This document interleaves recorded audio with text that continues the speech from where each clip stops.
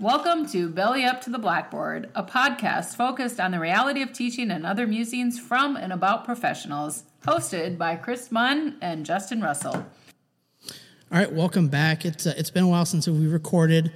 Justin's not here today, so I'm flying solo here, but I do have a great special guest here. So I've got Ryan Pelkey. Ryan, the first thing you've heard the podcast before. The first thing we always do is we pop the champagne bottle. And if you're drinking, you are. If you're not, you're not. I've got a Smithwick's here hidden behind this Nebraska koozie. I hope you don't get offended by my Nebraska fandom. No, I'm good. I'm good with that. I'm rocking a PBR. You know, I don't, like I said, I don't fool around. Get it done. Old school. I love it. I love it. So let's go ahead and get started. Let's talk a little bit about yourself. So what is your background? What led you into teaching? Is that where you're at right now still? Or how has that changed? So this is my 25th year in education overall. I got involved in education because of the people that I grew up with in upstate New York. My teachers, my principals, my coaches, those people were larger than life to me. They were my mentors. They were people that I looked up to and people that, you know, I saw that I wanted to be when I grew up. So I taught health and PE for about 23 years, give or take a little bit, in North Carolina, Virginia, did a little private school in Pennsylvania. And currently I am an admin intern, which is like an assistant principal at the current school that I'm at. This is my first full year doing it. I've had a lot of experience before subbing in and helping out where I need to go. This is my future, without a doubt. I'm very excited to get involved in school administration while other people are like, that's not for me. I really feel like it's for me, and I feel like I can do a bigger and better job than I have in the past. Great. I appreciate that. I was in the same boat kind of as you I had great teachers in high school. There were some teachers where I didn't know what the class was I was taking. I just knew they were teaching it, so I was going to be there. And same thing with coaching. So I continue to coach now, different sport. It was football before, and then I got into track because I ran track as well when I was in high school. And I just love that part of it. So when you mentioned, you know, moving into administration, for me, I've thought about it, but it's hard for me to step away from the classroom, as well as I know I wouldn't have time to coach as well. And I love doing both of those things. So kudos to you to being able to do that. That was one of my barriers, I guess you could say, if I ever wanted to be an administrator, was I love being in that classroom. And I've got a special ed class. So I've got a small group of kids that I feel like I can make a big impact on, as opposed to like 30, you know, in a JED class. And what did you have? Because you had PE. What were your numbers? My class sizes are anywhere between like 25 and as high as like 60. But getting back to coaching, I was involved in coaching for a very long time outside before I was growing up. And I'm not going to give it up technically. This is something that was interesting this past year. I kind of coached for my wrestling team, came in for a couple matches. And so I figured out I coached in the 80s, the 90s, the zeros, the 10s, and the 20s. And God help me, I'm going to be back in the 30s, you know, going back and coaching a little bit, because it's an accomplishment. It's a big accomplishment. A lot of the stuff's in middle school, but, you know, I did have some high school experience. I even coached tennis. I do miss coaching, but at the same time, I see a bigger picture. And everything that I did as a coach is all about what we're doing now as an administrator, coaching and looking for instructional leadership, how to get the best out of your teachers and how to, you know, like really coach them up to the point where this is the tools that you're going to have. This is how we're going to rock it out. And this is, you know, as a coach, I'm going to get you that next level. Yeah, and there are a lot of things in the coaching realm that translate really great into teaching. And like you said, you're kind of at that, you know, if you think about a pyramid of like influence, I guess, I'm kind of towards the bottom I've got the kids under me there influencing them, but you're able to get up there higher with you're hitting the teachers, then that's going to trickle down. So you're making a bigger impact, I would say, too, because you've got a broader range of people that you're working with. I always run at a fast pace. I have to credit that to my dad. I mean, when he was coaching, he was always 2 or 3 innings ahead of everybody else. knowing how the pieces fit together. And he couldn't talk about the present, but he sure knew what was going to happen a couple innings later. And I really relate that now to making sure that I'm proactive to certain things, and certain things I just have to let go because I know in the long run it's not going to help me. It's going to hurt me. So we're always looking at trying to put those positive pieces in place and trust the process. And it's hard as a first year, second year administrator to be jumping into that, but I really have that coaching background to rely upon where other people don't. And it's people management more than anything else, whether it's little kids, high school kids, travel ball players. It's all people management. It's using your best people in the best position possible to get the best result. That's a great way to put that. And you're a busy guy. You're also an accomplished author too. So I picked up the book here. I read through it. It's a great book. And I'll tell you what, I got a preteen, and then I got a boy, and then a 9-year-old daughter. And wow, that's pretty accurate right there. So can you tell us a little bit about that? And what gave you the idea to write it from the point of view that you did? During the pandemic, I was always, before pandemic and I was always like, I'm going to write a book. I want to leave my mark on something. And my nephew and my brother-in-law used to live with us in our household. And my nephew kind of grew up with us. And he gets embarrassed now. He's in 7th grade, knowing that I wrote a book about him. But his dad used to always say, Nick, if you don't stop listening, your ears are going to fall off. And I kind of related it to things that, it's like a flower. If you don't water a flower, the leaves are going to fall off and die. So I kind of went through that lens and took a story on how important listening skills are, but it's not really your ears that you listen with. And he finds out in the book that he loses his ears, but he learns to listen because he takes the time to sit face to face with people, write things down, and actually slow his roll more than anything else, and understand that there's other people involved in the world, just not him.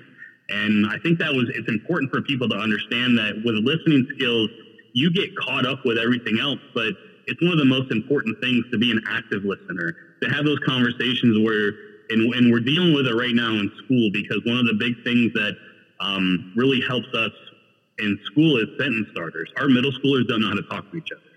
So if they present something, our middle schoolers look at each other and go, ooh, that was good. But we really need to listen and ask why they said the way they needed to say. And so I've used my book for a couple classes. I've used my book for summer school and things that I've taught and been an administrator of. But it's about taking the moment to really see that there's more to life than you. And for middle school kids, it's awful hard. Teenagers are very self-centered. Well, go ahead. Oh, I was just going to say, yeah, especially when they start getting that phone. I know that was a big part of that book where, he's in that phone the whole time. And I can see that with my son sometimes too, is that it's like, stop, put the phone down. You don't need it 100% of the time because you're missing things. So yeah, that was, like I said, that was really 100%. Yeah. I felt like I could have changed the name in the book a couple of those times to my son's name. When we talk about not being able to communicate with each other, one thing, and this is just my theory, is that they text each other, and it's very short, and they don't know how. And then you see that in writing as well, that they don't know how to write, words correctly, or put together full sentences. It's not, and they always say, "Well, that's not what I meant.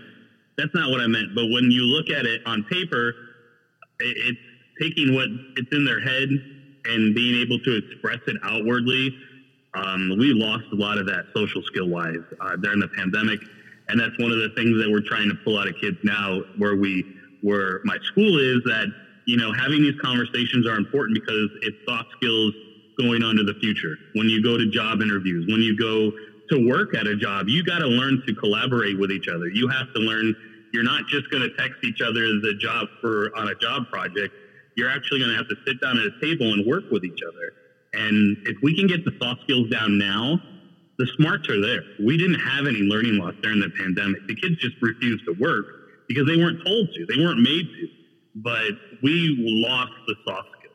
We lost how to be nice to each other, how to work with each other, and how to get to that next level. That's where we're struggling. And I think that schools, this SEL learning is not focusing enough on that. It's not focusing on the fact that these kids are like just lost emotionally, and there's so many mental health issues. The students can't learn if they don't feel safe, whether it's because the schools don't feel safe psychologically, or due to school shootings and things like that. But if they don't feel safe, same with teachers. Teachers won't teach if they don't feel safe, that psychological safety environment.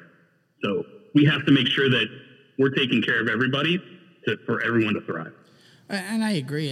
And when we've talked at our school about, what's the most important thing, for me, it's building the relationships with kids, because they're not going to work for you and try to attempt the harder things if they don't feel that you have their back, or that they can trust you. And I can't remember what the saying is. You won't know how much somebody cares until they. I can't. You know what I mean? I can't remember what that quote is, but it's more about caring first, and then you can see what they know, as opposed to vice versa. So there's a quote there. When you're not there, if they can still follow on what they're doing and how to, and follow along with what your vision is and your goals, then you're on the right path. I kind of relate that to, currently at my school, we have an evolved system, which is like a weapons detector system. As you go in, you have to look at scanners and things like that. That's one of my pet projects. And they told me that it runs smoothly when I'm not there. And I said, well, that's because I made sure that we were set up straight. And I trained you all to make sure that if one piece was gone, someone else could step in and take care of it. We need to relate that to our kids. We need to relate that to the kids in our classes and say, if the teacher's not here, it doesn't matter who the sub is, we can lay out the information, your projects, and get what you need done.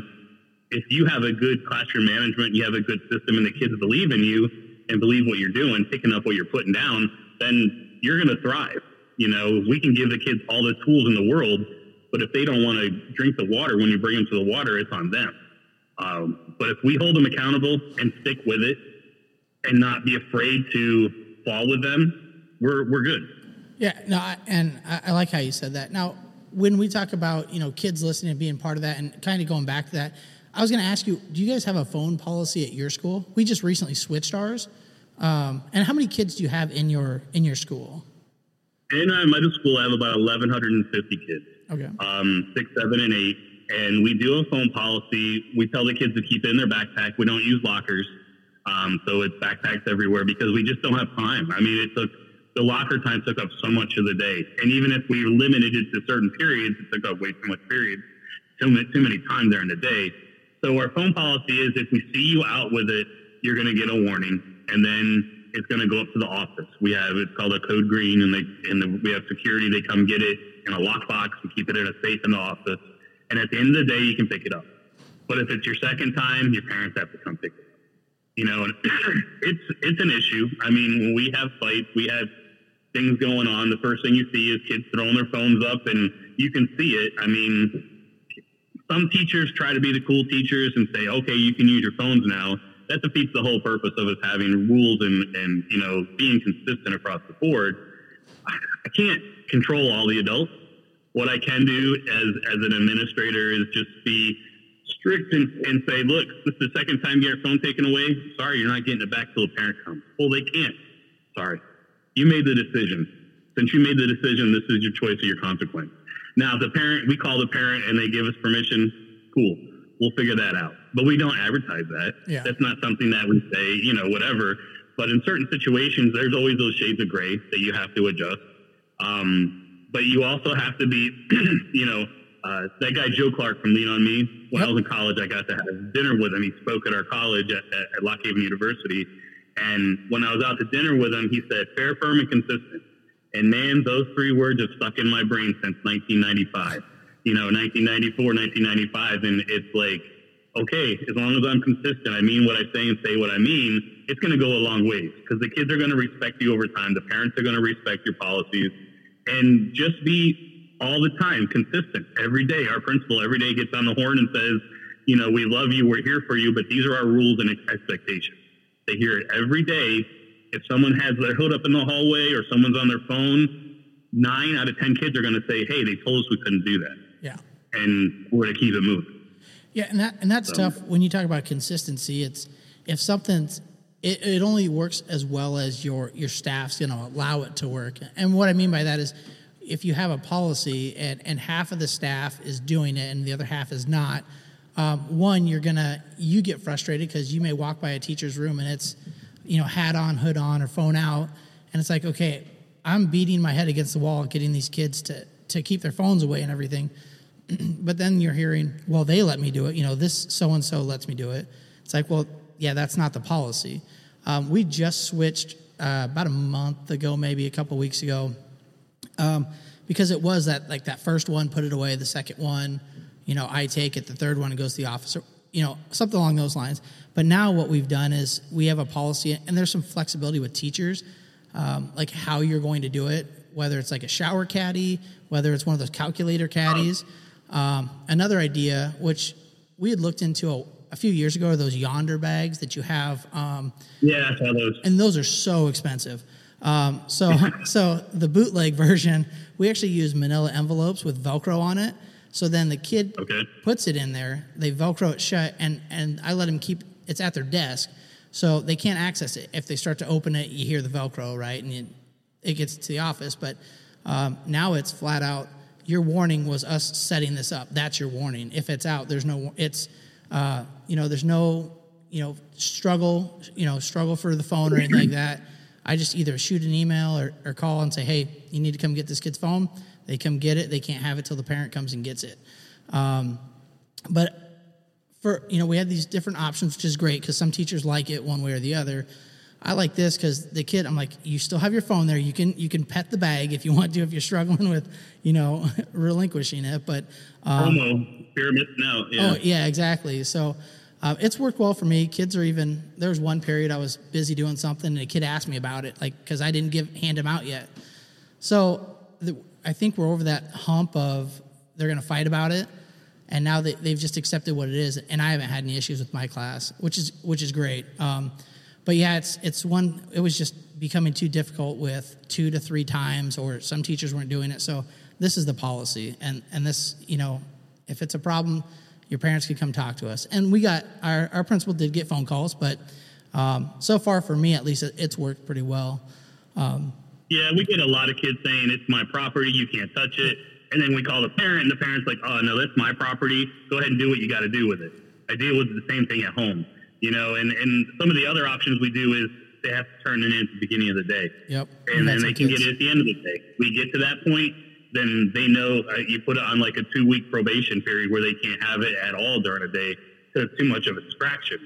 And, the biggest struggle we have is the Instagram and the TikTok accounts where they're setting up accounts where they're making fun of people or they're fighting. And middle school, they're mean. Yeah, and no matter how many times I've blocked it and reported it and things like that, it just pops up. Someone else will pick it up, carry it on.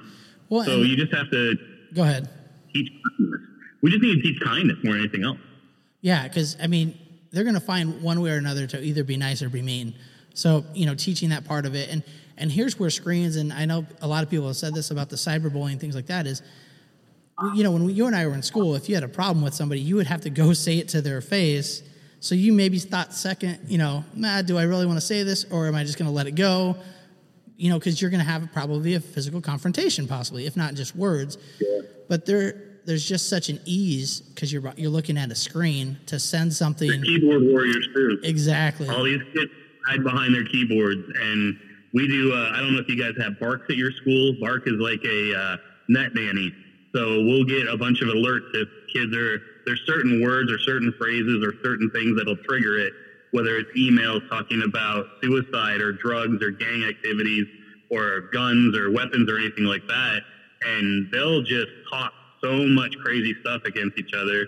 And then when I put them in the same room, they can't talk because they don't have that barrier. They don't have that shield, and they don't know how to have conversations. Restorative practices is useless until we can get them to talk. Yeah. So as an administrator, I would love to do all sorts of restorative circles and kumbaya and everything like that, which we're trained to do. But if they don't want to talk, and they won't talk, because whenever I ask who did it or whatever, they're not going to snitch. That snitching culture has to stop too. And it's just a matter of time. It's not perfect, but again, it's building relationships, it's building trust, it's having a couple kids that buy into your system, and then hoping it starts trickling out over the next 3 years. I mean, I'm a 6th grade administrator right now. I hope to be carrying those kids for the next 3 years. That's my goal. So when they're in 8th grade, I've left an imprint on them that they're prepared for high school.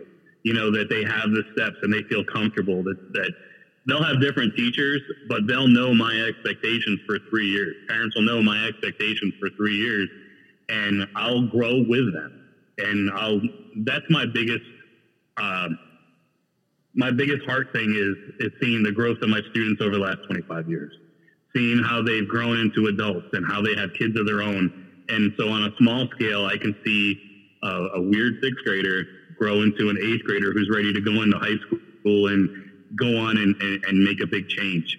That's what makes me happy. That's when I know I've helped. And the key to that too is being there.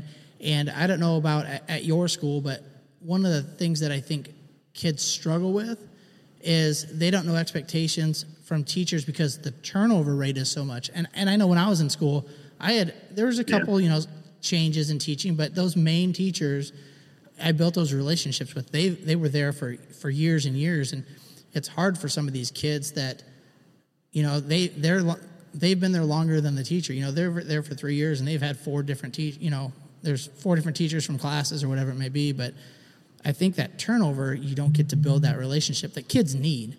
So I think that's some of that, just teachers, sticking it out. And there's many reasons why teachers leave the profession. And we're gonna jump down to a question, and then we'll come back to this because I do have questions for some young teachers, some advice you might have. But what are your thoughts that schools should be, just be academic based and no emotional based? It's got to have balance. As an administrator, everything is data. And that's something as an instruction leader that I'm really struggling with, because you can switch the data to any the way you want. I mean, some people will report their discipline. Some people will not report their discipline. Some people only report certain things, and it makes their school look great. So, data and academics is super important. I really feel like it's those soft skills. It's those life skills. It's got to be a mixture. I can't go one way or another. I really feel like we should be preparing our students to learn how to dress appropriately, sometimes professionally. I did a big tie drive about 6-7 years ago where I got ties for all my students, and it wasn't the tie. It was the people that came in, the community leaders that came in, put the tie over their neck and said, I wore a tie for the first time when I went to a job interview, when I worked at this store, or I had a funeral, or I had a wedding to go to. And it just made me feel good about myself. And I still have kids now that say they wear a tie they wore my tie to the first job interview, and that stuff makes it important. But, learning how to change a tie or write a checkbook, these life skills are needed for the rest of their life. Academics, to a point, you're not going to need to know history after a certain point. And I'm in charge of history at my school in social studies. I think it's important. I think it's great that they can regurgitate the information, but at what point is it really going to be useful? I really feel like we need to have not only the emotional support and the mental support, but we need to be teaching something that's relevant. The math skills are important, 100% relevant, because when you go to McDonald's and they're relying on whatever the machine tells them, what is that? That doesn't help. You have to be able to think on your feet. You have to be able to make change or whatever you're doing. So I really feel like it's got to be some academics, because we have to show what we're doing is important. If we got to show growth somehow. If our language arts scores are low to begin with, and we can creep up and go from 65 to 75%, it means that they're getting it. They're on the right path. Or we see where there's holes and how to fix them. That data is important. But at the same time, if we're so tunnel vision and all we think about is data, is all we think about is academics, and your kid better be passing all these classes or they're a failure, that doesn't tell the whole story of the kid. That doesn't tell the whole story of the teacher or the school, for that matter. I have 31 different languages spoken at my school. If we have low grades in certain areas, it might be because I don't have someone to teach in Arabic where my kids need it. So data is numbers. Academics are important. but I think that it's got to be a big mix of life skills, the academics, and then wrap it all together with a foundation that we're here to provide you as many tools as possible for you to succeed, whatever that is. We're going to teach you how to succeed. I've always learned to teach kids how to take a test. I've learned, how to relax and prepare for your day, or how to get through certain tough times is needed. A lot of these kids don't get it at home. So it's up to schools to kind of step in sometimes and do that social emotional learning as well. Yeah. Coping skills. And like you said, there's a tipping point or a fine line, because you can't go all emotional, because they do need that academic, and you can't go all academic because, like you said, some kids don't know how to react to negativity or to failure. And I know I had to deal with this with some of my kids in my class, is that we have 6 credits for math that they need to do. Well, algebra, geometry, and then it was stated it was algebra 2, which. Okay, it looks like it froze. Are you still there? Yeah, it's frozen, but it's still there. Oh, there we go. We're good. And it was algebra 2, and I'm like, I had to talk to administration, and we had a turnover administration, last year. But for me, and I don't want to say that my kids can't do it, but it doesn't make sense for my students to take algebra 2 when they're not going on to college. They are planning on going into construction, into the working world. So we have to have all these different avenues. And thankfully this year we added in the gen ed setting, we added exploring math in the trades, which I thought is a great class. I wish there's only one period of it this year. It's year long, but it's only one period. I wish we had at least 2 or 3, because there's so many kids that are not college bound, which is great. I mean, that's fine. You can make, not everybody wants to go to college. Some people want to go straight into the trades, or, they may have a family business, who knows. But we have to prepare them for what they're going into. Like you said, it's not cookie cutter. It's got to be, we got to differentiate for each of our kids. Plan it out for them to be successful after high school. We differentiate our classrooms each and every day, but we don't differentiate for our kids with their life choice. And a lot of times it's like, if you don't go to the military, you don't go to college, you better have a job. Well, where? You got to be able to, I think one of the most important things a school can do is have job fairs, is have people come in from different professions and say, hey, as a power company, we can hire you right out of college to drive the truck, $50,000 a year, we'll outfit you, and we'll teach you the skills so you can be a lineman and make $150,000 a year. You got to set that tone in middle school and 8th grade, and then ease your way up and show as many different options as possible, because some of these kids might be like, man, this is for me, or if they like technology, they don't have to go to school for some of the technology. They can go ahead and change things around no matter what. Yeah. So there's a lot of different options. And if you don't tell them, they don't know. They just assume, okay, I'm going something tech, I got to go to college for 4 years. But you can work, start low or whatever it may be, or start into a trade school and then get into there. It doesn't have to be college bound for 4 years and then get into the tech industry. Yeah, so you're right. So that differentiation, I always felt like we should have 2 tracks, a college bound track and then like a straight to high or straight to work track. And you could jump tracks either way. But for myself, I went to college for marketing. My first semester, I had not planned on going, for education. And I took a macroeconomics class and realized how much I hated it. And I was thinking about the teachers I had. And, man, I wish I could make an impact like they did. And, I'm even back at the same school I actually went to. So just being that person there for those kids. And I had to spend so much money, thousands of dollars, and then change my mind. So, like I said, some of these kids, they know they want to just go work or do a gap year, see if you like it. Yeah. And then, like you said, some businesses will pay for trade school. Well, again, it's providing the tools. It's saying, okay, well, it's okay not to know. I mean, I'm one of the few people, probably the same way. When I was in 5th grade, I knew I wanted to be a PE teacher. And everyone's like, you're kind of weird. And I'm like, no, this is what I want to do. My PE teachers and my coaches were gods to me. They were like I looked up to them, and I had the utmost respect for them. and I wanted to do that. Not everyone's the same way. So I tell students now, I said, look, just get your stuff together, get your gear together, and know what you're going to do when you're leaving high school. Don't just say, well, I'll just figure it out. There's no figuring out. You got to have a plan in place. And the school's job is to make sure that your plan is put in somewhat of place. I tell my kids, I'll do 90% of the work right now in middle school. You got to come at least 10. And then it goes down to like 50-50 in the first beginning of high school. And then the paradigm switches as you get through junior and senior year. My daughter's a junior right now, and I see that she's putting in more work than her teachers are, and she's making a big deal about it. But I said, but they're preparing you. The hand-holding is gone. Yep. And we're not holding hands anymore. It's not elementary school. So if we can at least get them to come to the table, we're going to be better off. Because I still have kids that say, nah, bro, I'm good. I'm not doing any work. We got to change that.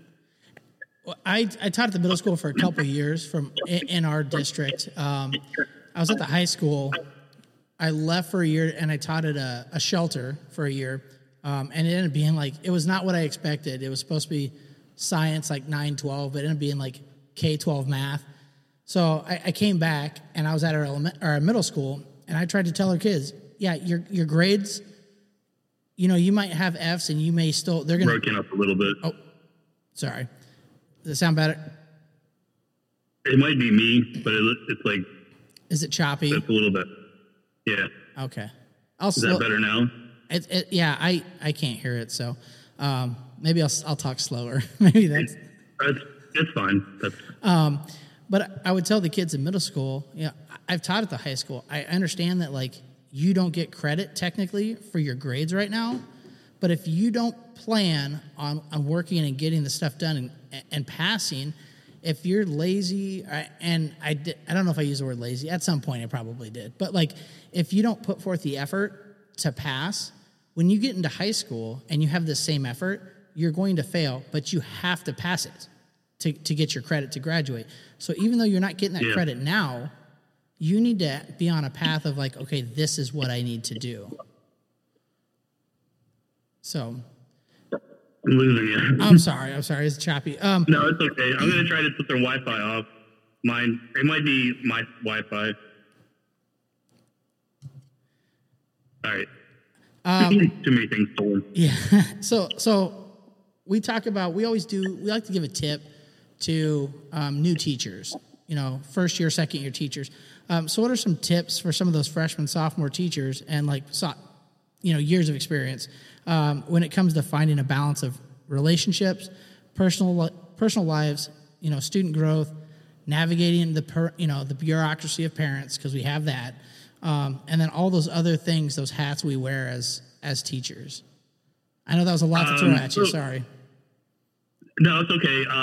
So I have 2 brand new teachers, actually 3, and it's kind of a joy to be able to see that and to see how they're jumping right in.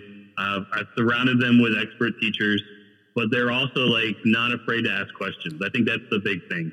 You have so much a wealth of knowledge, and it doesn't have to be in your subject area. Oftentimes we take mentors and mentees and match it up depending if it's a math teacher and a math teacher. That's good to a point, but you have to have horizontal and vertical help. In middle school, if I know that my science teacher has been there for 20 years and they have great classroom management, I'm going to encourage my brand new social studies teacher to go sit in on their science teacher lesson, because they're going to see how they go about starting the lesson, ending the lesson. How do they deal with different things that come up? You want to lean on your seasoned teachers and not be afraid to ask questions. But when it comes to, the planning purposes within your subject area, horizontal and vertical planning are key. You have to be able to see what the older grades are doing and see how it ties into what you're doing. Because if you don't, as a 6th grade social studies teacher, you don't lay the proper framework out, it's not going to get there. We always say, well, they're not learning in my class because they didn't learn it last year. They didn't do it the year before. So you're going to have to find out what those key elements are. And that comes from conversations. That comes from those CLT meetings. We have ours every Thursday. And then we do like a department meeting twice or 3 times a month, where I provide food and they're like happy because there's food there, random acts of pizza, and so they interact better. And we also include people from our central office, the movers and shakers that are helping create the curriculum. We invite them in whenever we have a question. We say, we have a question, come back in. And we're one of the few schools. Now I have a large school district where I am, 21 middle schools. So they said we're one of the few that come in and ask questions and are not afraid to have our young teachers step up and say, hey, I have an idea, or do you think this will work? You have to provide good classroom management strategies, professional development. You have to be able to say, it's okay to fail. I observed one of my new teachers, and it was a total disaster. It was 15 minutes of a disaster. I looked at it, I took the paper, and I was looking at it for a while, and I went, let's try it again tomorrow. All right, it's okay. And she looked at me, and she had tears in her eyes, and she goes, you just did that? I'm like, yeah, we'll try again tomorrow. I'll come in and we'll take another look tomorrow, and then we'll figure it out. You have to be able to say that it's okay to fail. And you have to, and I've talked about this with you before, that teacher mental health is so important to me. I want my teachers to feel comfortable to teach. So if they need to use the bathroom during the day, I don't want to hear that they can't go. Text me. They all have my cell phone. Hey, can you come down here for 5 minutes? I got to go. Okay, fine. I'll teach your class for 10, 15 minutes.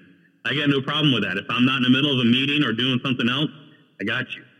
And if I can build a relationship with them, they're going to feel more comfortable. They're going to feel more excited to do activities, and they're not going to be afraid to ask questions and say, why is this happening, or what can we do here? Or if I say, these are my expectations, you give them a why behind it. And as new teachers, if they understand the why behind it, I think they're going to go work a little bit harder, not just because I said there's a reason behind the madness. Number one, you got to trust me. But number two, you're going to trust me because at the end, you're going to see that pot of gold. You're going to see that the end result. And I have none of the answers. It's up to you guys. I know very little about social studies, but I know enough about teaching that I can help you steer your classroom the way you want it to be. And also go and listen to podcasts, go to speakers in the summer, go to different things, volunteer when you have the time. That's that work-life balance that I know we want to talk about, but don't be afraid to surround yourself with like-minded professionals. One of the biggest positives that I got out of the pandemic was I found my voice. I did start doing podcasts because I felt like I wasn't just a PE teacher. I wasn't just a gym teacher who just rolled out the ball. I actually had value in what I had to say. When people wanted to not only listen, but have conversations, I surrounded myself with those people, and it grew. I grew, and I could grow other people. And to me, that was 20 years in the making. People encouraged me to write my book, to become a professional speaker, to think that there's more to life besides, playing dodgeball, and, encouraged me to stick with administration and keep pushing, because for a while I didn't get in to being an administrator. I was told I was just a gym teacher. You got no instructional value. You don't know anything about instruction. You're just a PE teacher. What do you know? I surprised them, did the work, but I had people behind me. And as a new teacher, don't be afraid to support your fellow teachers. Don't be afraid. If you don't like what's going on, find a way to say you don't like it, but make sure you're coming with a solution. And it's hard as a new teacher to come up with a solution, but do your homework. You'd be surprised. They might love it, and that could be the new initiative that we're going to take going forward. Well, and I think, and I appreciate how you were saying, because there are young teachers that struggle, like you mentioned with that lesson of just, hey, let's try again tomorrow. And I think there's some administrators, and I'm going to say they're not good ones, and I haven't worked with one, but I'm just out there that assume that a new teacher has the same understanding as a 20-year veteran, and they don't support them. And that's, I think, part of burnout for some teachers is that they're brand new to this. I mean, they're like a baby standing up to run, and they need that support. And I like how you said to reach out to different things. And that's one reason why we started this, and we haven't done it a lot for our podcast. It's just a few tips, but hey, there's things that teachers just want to talk about if they're sitting there, and part of it might be a gripe session, but solutions come from that sometimes, or just bending somebody else's ear. And I like how you said, because you did Clubhouse, right? You started a Clubhouse, and that was how different ways you met other teachers too. And that's, we just like to meet other professionals, because we're going through the same thing with whether your school's got 1,100 kids, or we've got 400, or there's a lot of the stuff is similar throughout education. And if you're in there by yourself and not asking questions, whether you're a new teacher or a 20-year vet at a new school, if you're not asking questions, you're setting yourself up for a rough time and failure. You got to be able to ask those questions and not be afraid to, ask why. I mean, we always have kids, especially, you have kids. When they're young, you tell them something, why? Well, it's the same thing with teachers. You tell us to do something, we want to know, why am I doing this new initiative? What's it going to do? It's just not another thing on my plate. So I appreciate how you had mentioned that. So we're at about 40 minutes. Is there anything you want to... I was just going to say, we want our kids to be actively compliant in our student-centered classrooms. We want our teachers to be actively compliant as well. We want them to kind of, buy into what we're doing, but be active about it. It doesn't have to be all sunshine and rainbows. If you think you can do something a little better, please share. At these faculty meetings, instead of being a dread, we should be able to start looking at some of our faculty meetings as a way that we can say, man, look what we're doing. We'd love to have you be a part of this. Or, hey, have you guys thought about doing this in a different subject area? And not be afraid to be pigeonholed, because you're not just a science teacher. You're a part of our family. You're a part of this school. And we can only grow if we all work together. And I did have one question with new teachers, because they've got so much on their plate, and they're kind of learning as they go. Do you not push them, but do you suggest to them of coaching? You've got coaching apps. You've coached before. I've coached. Do you suggest to new teachers that, hey, another way to get into the district or kind of meet kids or work with kids is coaching? Or do you would rather have them focus on the classroom itself and then eventually get into coaching? I think for new teachers, the best way that they can get through things and deal with that work-life balance, or even working with just the craziness in the classrooms, is focus on one thing at a time. We're doing the 7 Steps book this year, where we're talking about increasing better classroom management, not accepting the words "I don't know" when kids say stuff in class. One of the smartest things that my principal has done is say, we have a lot of look-fors as an instructional leader. You want to see this going on in class, but guess what? We're only working on this one right here. We're working on sentence starters. We're working on the fact that, we're going to talk and learn to listen and talk. So out of the 7 steps, we're down to 1. And that's okay. We're going to focus on the 1, because if we can get the 1 down, the rest are going to be easier to do. And as a teacher, you work to your strengths, and that your weaknesses, you're going to have to ask other people to come in. We encourage our teachers to do mini instructional rounds. The new teachers, go visit the math class. Why? I'm a social studies teacher. Just go visit the math class. Same kids, see how they're doing with them. If you're struggling with this, maybe these kids aren't sitting together. Maybe she put them apart for a reason. Or maybe her classroom is set up a little bit different because she has a rhyme and reason behind the madness. And not only that, but it creates a community. So it's just not caught in pods, or you're not just all the first-year teachers and then seasoned teachers. It ups the games of the seasoned teachers as well, because they're, someone's in my classroom, I better, figure it out. But we don't want that dog and pony. We want to be able to, know that I rely on my seasoned teachers, whether it's teacher leadership things, or whether it's like, hey, can you handle this situation in this classroom for me? Just pop in and see what you see and let me know. Giving them a little bit of power and giving them a little bit of say for the seasoned teachers are going to help build those relationships, because they're going to say, wow, you're doing some cool things in your classroom, but I bet you I can make it better. I don't have all the answers, but man, I've been around and I've seen some ways that you can tweak it. And those tweaks are what the new teachers need.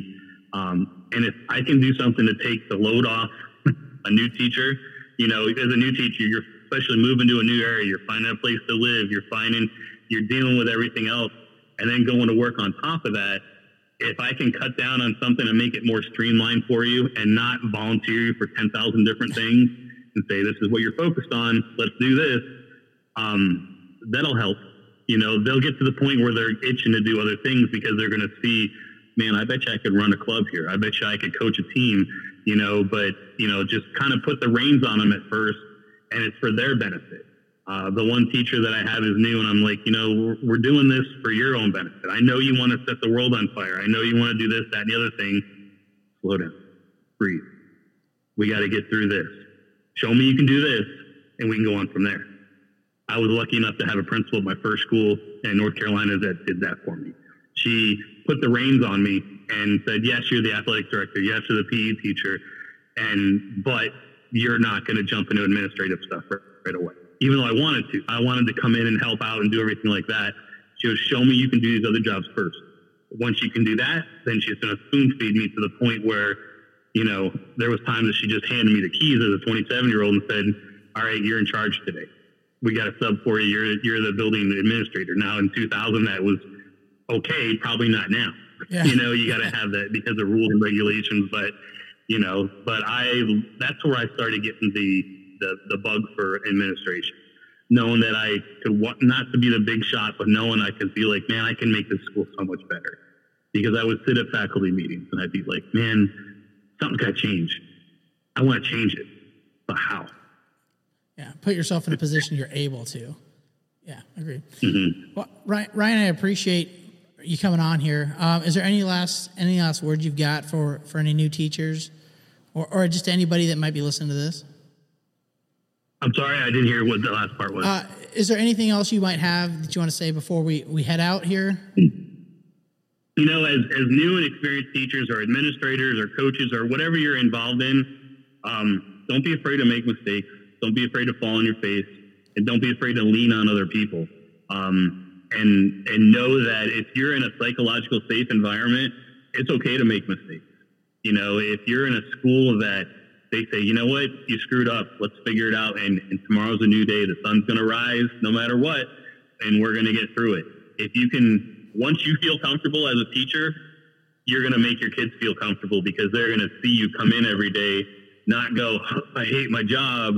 It's going to be like, you know, hey, we're good, and I'm going to take you to that next level. So, you know, as an administrator, I want to make that environment safe for everybody, but especially my teachers. Wouldn't have schools without teachers. Psychological safety is very important. Teacher mental health is extremely important. The kids have counselors. I honestly believe the schools need to have counselors for teachers. Just one. Maybe it comes in and this has time for teachers to talk. I try to leave my door open. I try to leave it as an option for people to talk, drop me an email, whatever I have to do, and do that active listening skill. Because, like I said in the book, without listening skills, you become lost in a world that's constantly trying to tell you something. Well, the book is The Boy Who Lost His Ears. It's on Amazon. It's paperback. I grabbed that. Is it also ebook? I thought I saw. On Kindle, it's free. On Kindle, it's free. I have to hold a book sometimes, so I had to buy the paperback of it. But it was a great book. So I appreciate you being here and with us, and we'd love to touch base again, down the road and have you back on. So we appreciate everything. Yeah, definitely. Any way I can help. All right. Any way I can help, I'm geared toward it because you never know who you're going to run into. All right. So I appreciate it. Sounds great. Thank you so much. Thank you.